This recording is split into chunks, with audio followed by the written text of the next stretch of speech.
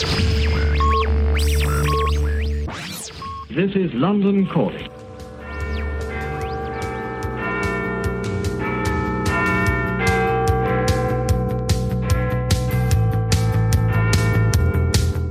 You are listening to Thought and Leaders.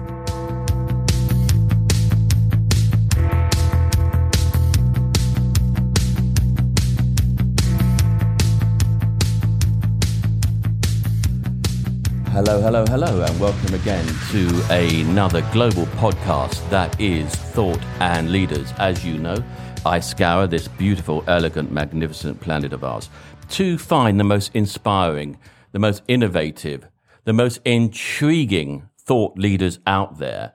This week, I'd like you to say hello to Doug Stevens. Hello, Doug. Hello. How are you, Jonathan? Yeah, I'm absolutely great, and it's a great privilege to have you on. Now, your background is quite an interesting one. Before, should I say you became anointed as the retail prophet? I don't know what I'm supposed to say. But what's your background? So my background has really always been the retail industry in some manner. I began my career relatively early, and these, of course, were the days when one could work their way up through an organization, and I did just that, starting with a retail company and sort of working my way through the human resources stream, training and development, over to the operations side of the business, and eventually to marketing and general management. So I had the luxury, and a luxury a lot of young people don't get these days, of really seeing the retail industry from so many different vantage points and disciplines.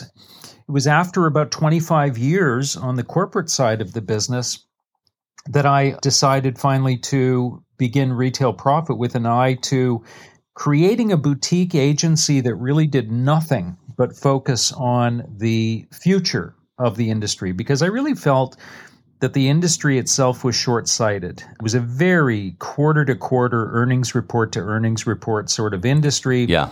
And I felt certainly by 2008, when I began Retail Profit, that there was a need for a longer-term narrative in the industry because there was so much change happening. With COVID, the change from BAM, bricks and mortar, to online, it's been really revved up.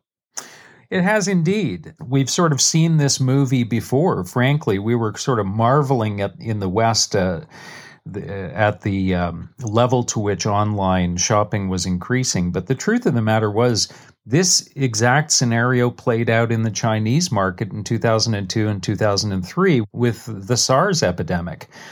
Chinese consumers at that time did precisely what Western consumers did. They went online looking for alternatives to what was at the time intense lockdowns in the Chinese market. And so, in fact, companies like Alibaba and JD.com, some of the biggest e-commerce companies on earth today, were born out of that precise crisis. So we've seen the replay of that now through COVID-19.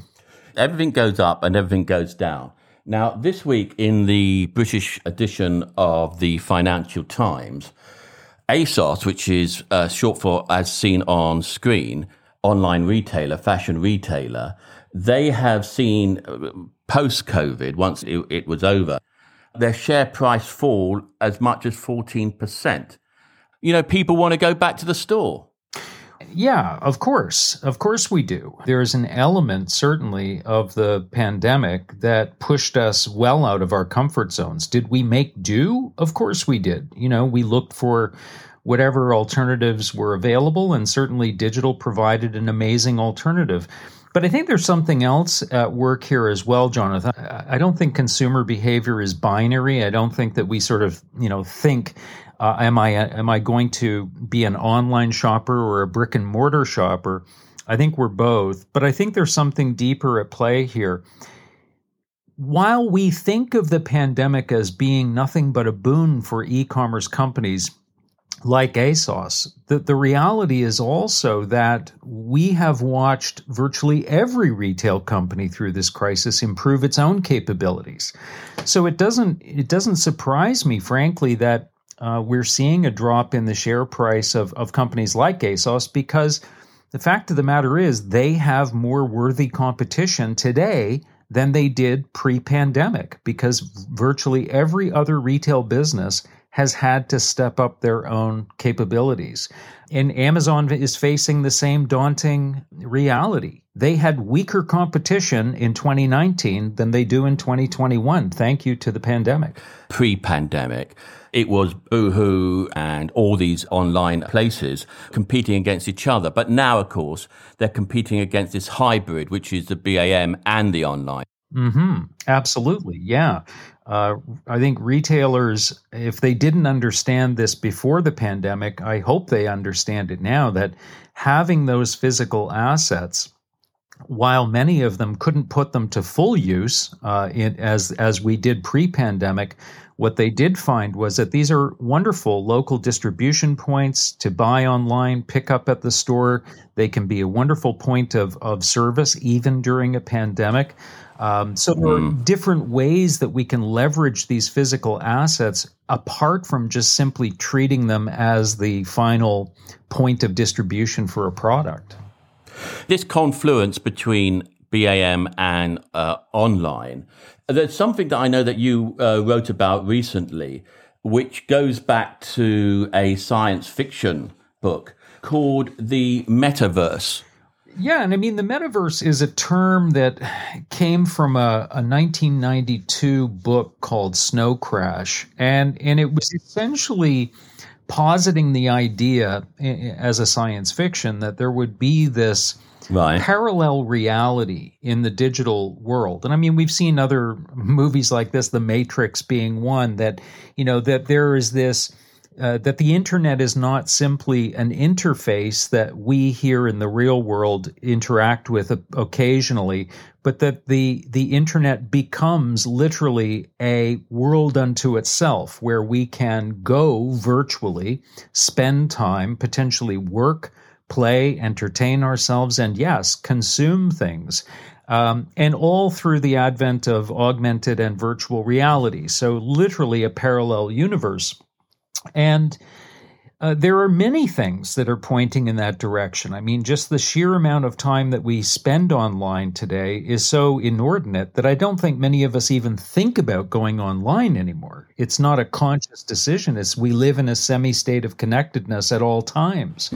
We really are seeing now the turn toward a more immersive online experience through the advent of virtual stores, computer-generated imagery, and certainly augmented and virtual reality. So there are many out there, myself included, that believe that businesses ought to be preparing now for this build out of this virtual world that we will all be spending, I think, significant amounts of our time in.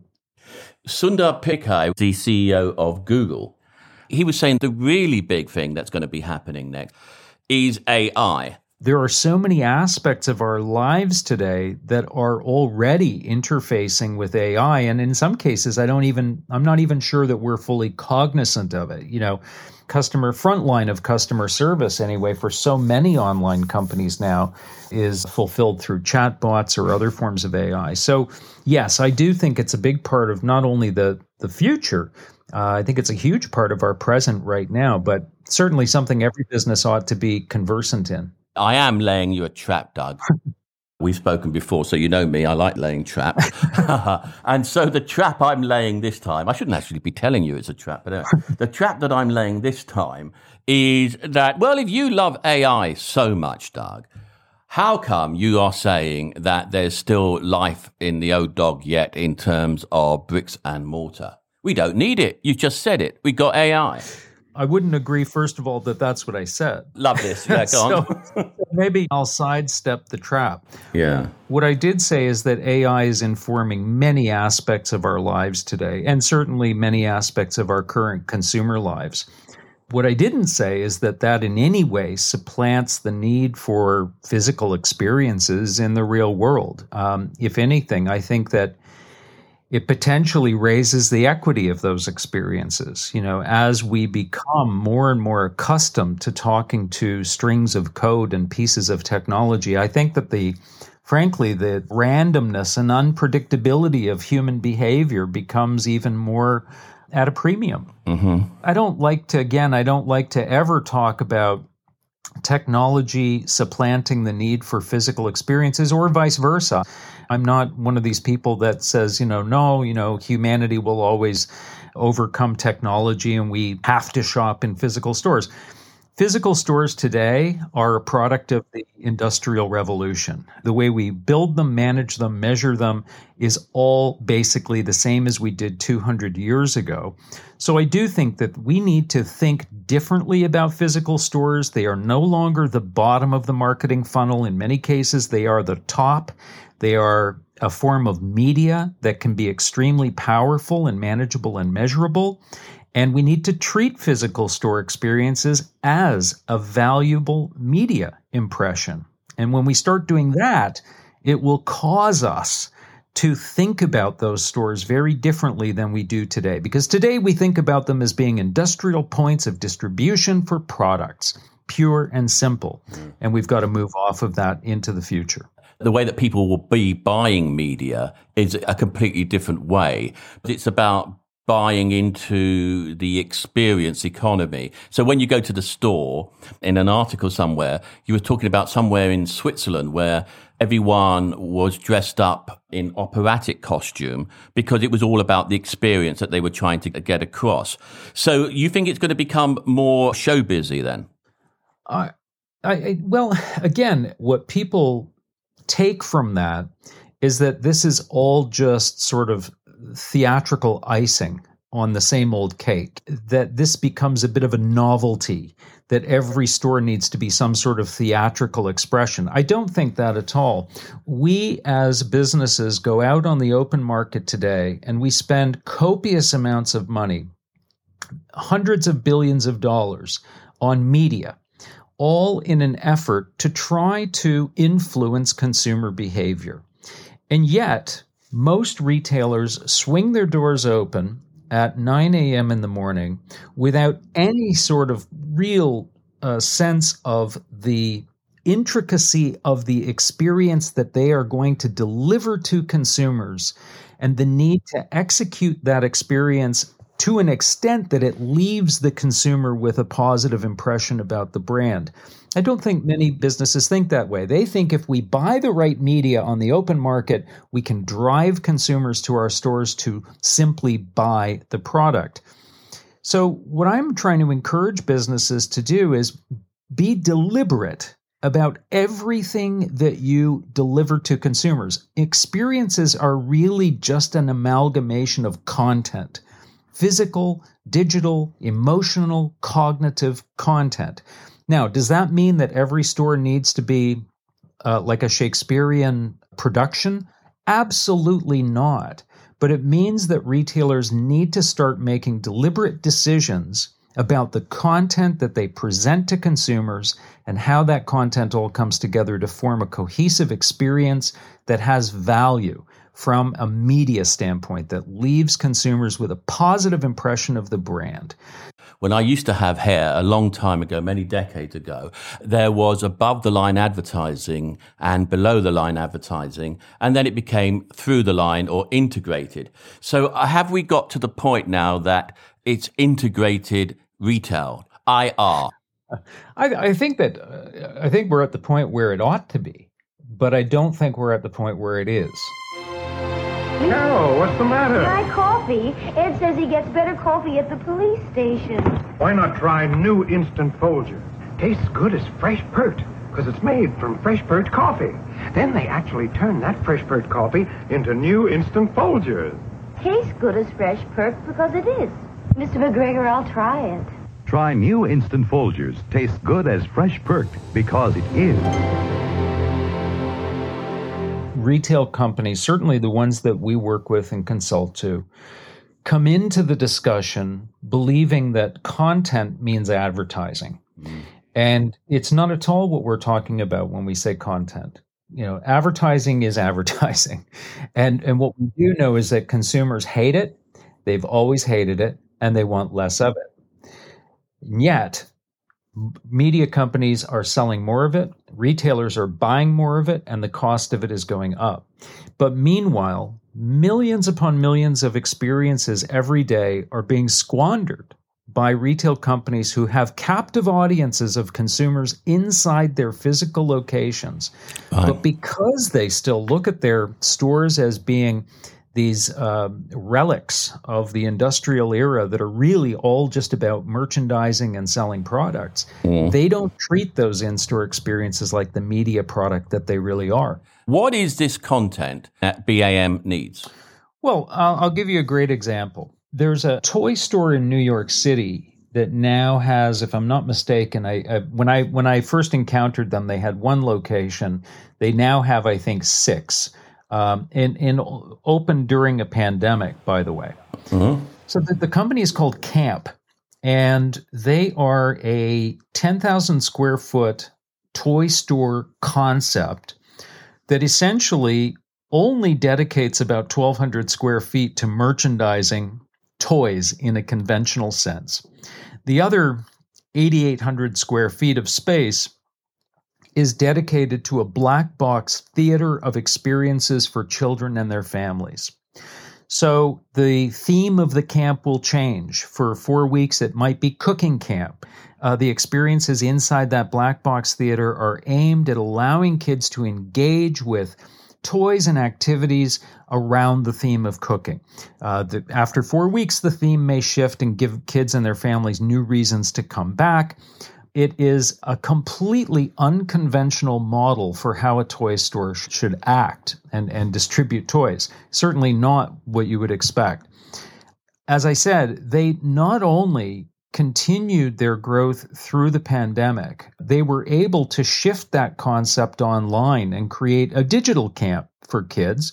They actually went into partnership with Walmart to do just that for Walmart as well, create a Walmart camp for kids. And they don't think about the store as being just a place to go buy toys. They think of it as being a place that kids will want to go and spend time with their parents. And in doing so, they have a tendency to buy a lot of toys. So Camp is just one example of a brand that has said, look, our reason for being is not to answer the question, where can you buy a toy? Because the answer to that question today is anywhere. Go online and in 5 minutes you can buy any toy you want. What Camp answers is a very different question, and that is, where can I go with my child to have fun and spend time? So they have built that experience out with the help of, and here we do get theatrical. They're in New York City, so they've tapped Broadway set designers, actors to work in their stores, and it is really just a tremendous experience. I want to catch the plane. I know I can't catch a plane. We have Boris Johnson. He doesn't let us fly anywhere. If it wasn't for Boris, I would take the plane right now. Specialist speakers make your next event Fascinating. Authentic, entertaining, insightful, refreshingly honest, totally compelling. Contact specialistspeakers.com. Now, there's another store that I know that you like to talk about, another brand, which is Nike. They were kind of ahead of the curve, weren't they? They were tremendously ahead of the curve, and I'm not even sure that they understood it at the time. It's interesting. I was just doing a talk with an organization recently about the Nike strategy. Basically, it boils down to this. In 2017, Mark Parker, much to the horror of investors at the time, and his stock was trading at about $51 US a share, went to the market, held a presentation in which he said, out of our 30,000 distribution partners worldwide, we are going to dedicate our time, our resources, and our support to 40 of them, 40 companies that Nike is going to get behind from a wholesale standpoint. The rest of you, thanks very much for coming out. It's been a slice of heaven, but we're moving on. We're going to reinvest the resources that we're wasting on suboptimal distribution, what Parker at the time called undifferentiated retail, and we are going to pour it into what they were calling their consumer direct offense, which was a doubling of innovation, a doubling of speed to market, and a doubling of direct-to-consumer sales. They set a target of 33% direct-to-consumer sales by 2022, and by 2019, they had already hit that. Their current target for direct-to-consumer sales is 65% by 2025. They started building amazing stores, the Nike House of Innovation in New York, in Shanghai. They started building small concept stores built right into the fabric of neighborhoods with their Nike ID strategy. Today, Nike sits at a place where their stock is now $150 US a share, so a 300% increase in 4 years. They are well ahead of their target to get to 65% of sales being direct to consumer. And they're doing it all with better customer experiences, better brand equity, and higher margins. So congratulations, Nike. Not only did you anticipate doing the right things for the pandemic without knowing there was a pandemic coming, but you've also essentially rebuilt your business in plain sight. There's a guy in UK called Mike Ashley. Now, he runs a chain of sportswear shops. Because Nike is doing what they're doing, when it comes to him getting his deals from Nike on trainers and so on and so forth that he would sell, as I say, in his sportswear shops, they're not playing ball as they used to play because they're going for this other model. In terms of awareness from a media point of view, and in terms of distribution, with brands like Nike, they are cutting out all these other opportunities where they would have had their, in this case, trainers stocked. Nowadays, it's Nike or nothing. The operative question is, how much is the brand worth? And if Nike doesn't have equity in their brand, what do they have? Nothing. The production facilities that Nike might operate, if they even own any production facilities these days, the offices, the equipment. I mean, what does Nike have of any value that could possibly ever equate to the value of the Nike brand? Nothing, right? So if Nike is, and this was the argument that Parker was making at the time, is that if Nike is spending billions of dollars to produce sophisticated marketing campaigns to pump equity into their brand, but then on the other end of the equation, they're draining equity out of the brand by treating consumers to suboptimal experiences at the hands of wholesale partners in the retail market, then they're putting the whole brand at jeopardy simply to move volume. And it just doesn't equate. You're right. They are the world's most valuable apparel brand, and it's been that way for 7 years, actually. This year, they are worth, Nike I'm talking about, $30.4 billion. Gucci comes second place.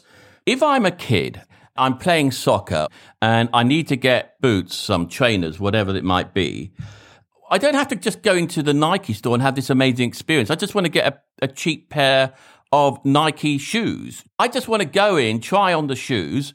That's it. But I can't do it anymore. Or, well, eventually I won't be able to do it anymore. Are they cutting off their nose to spite their face? Ultimately, a brand cannot design for the lowest common denominator. Every business has consumers who will say to you, well, I don't really care what kind of experience I get. I just want cheap stuff. I just want what I want, and I want it for as little money I can spend.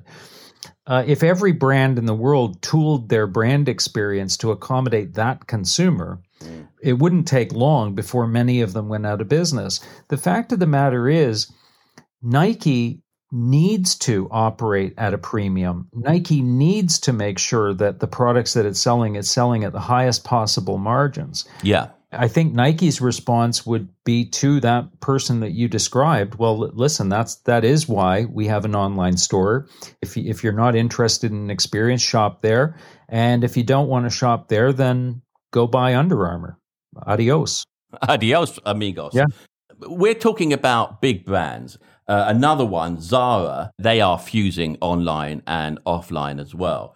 In fact, they're using their over 6,000 locations almost like warehouses so that they're able to get the product to people in a quicker way. And the boss there, he's saying that there's still a need for BAM because people like to try on the clothes. And more importantly, from his strategic point of view, he can see, or his team can see, what's working and what's not working and react appropriately.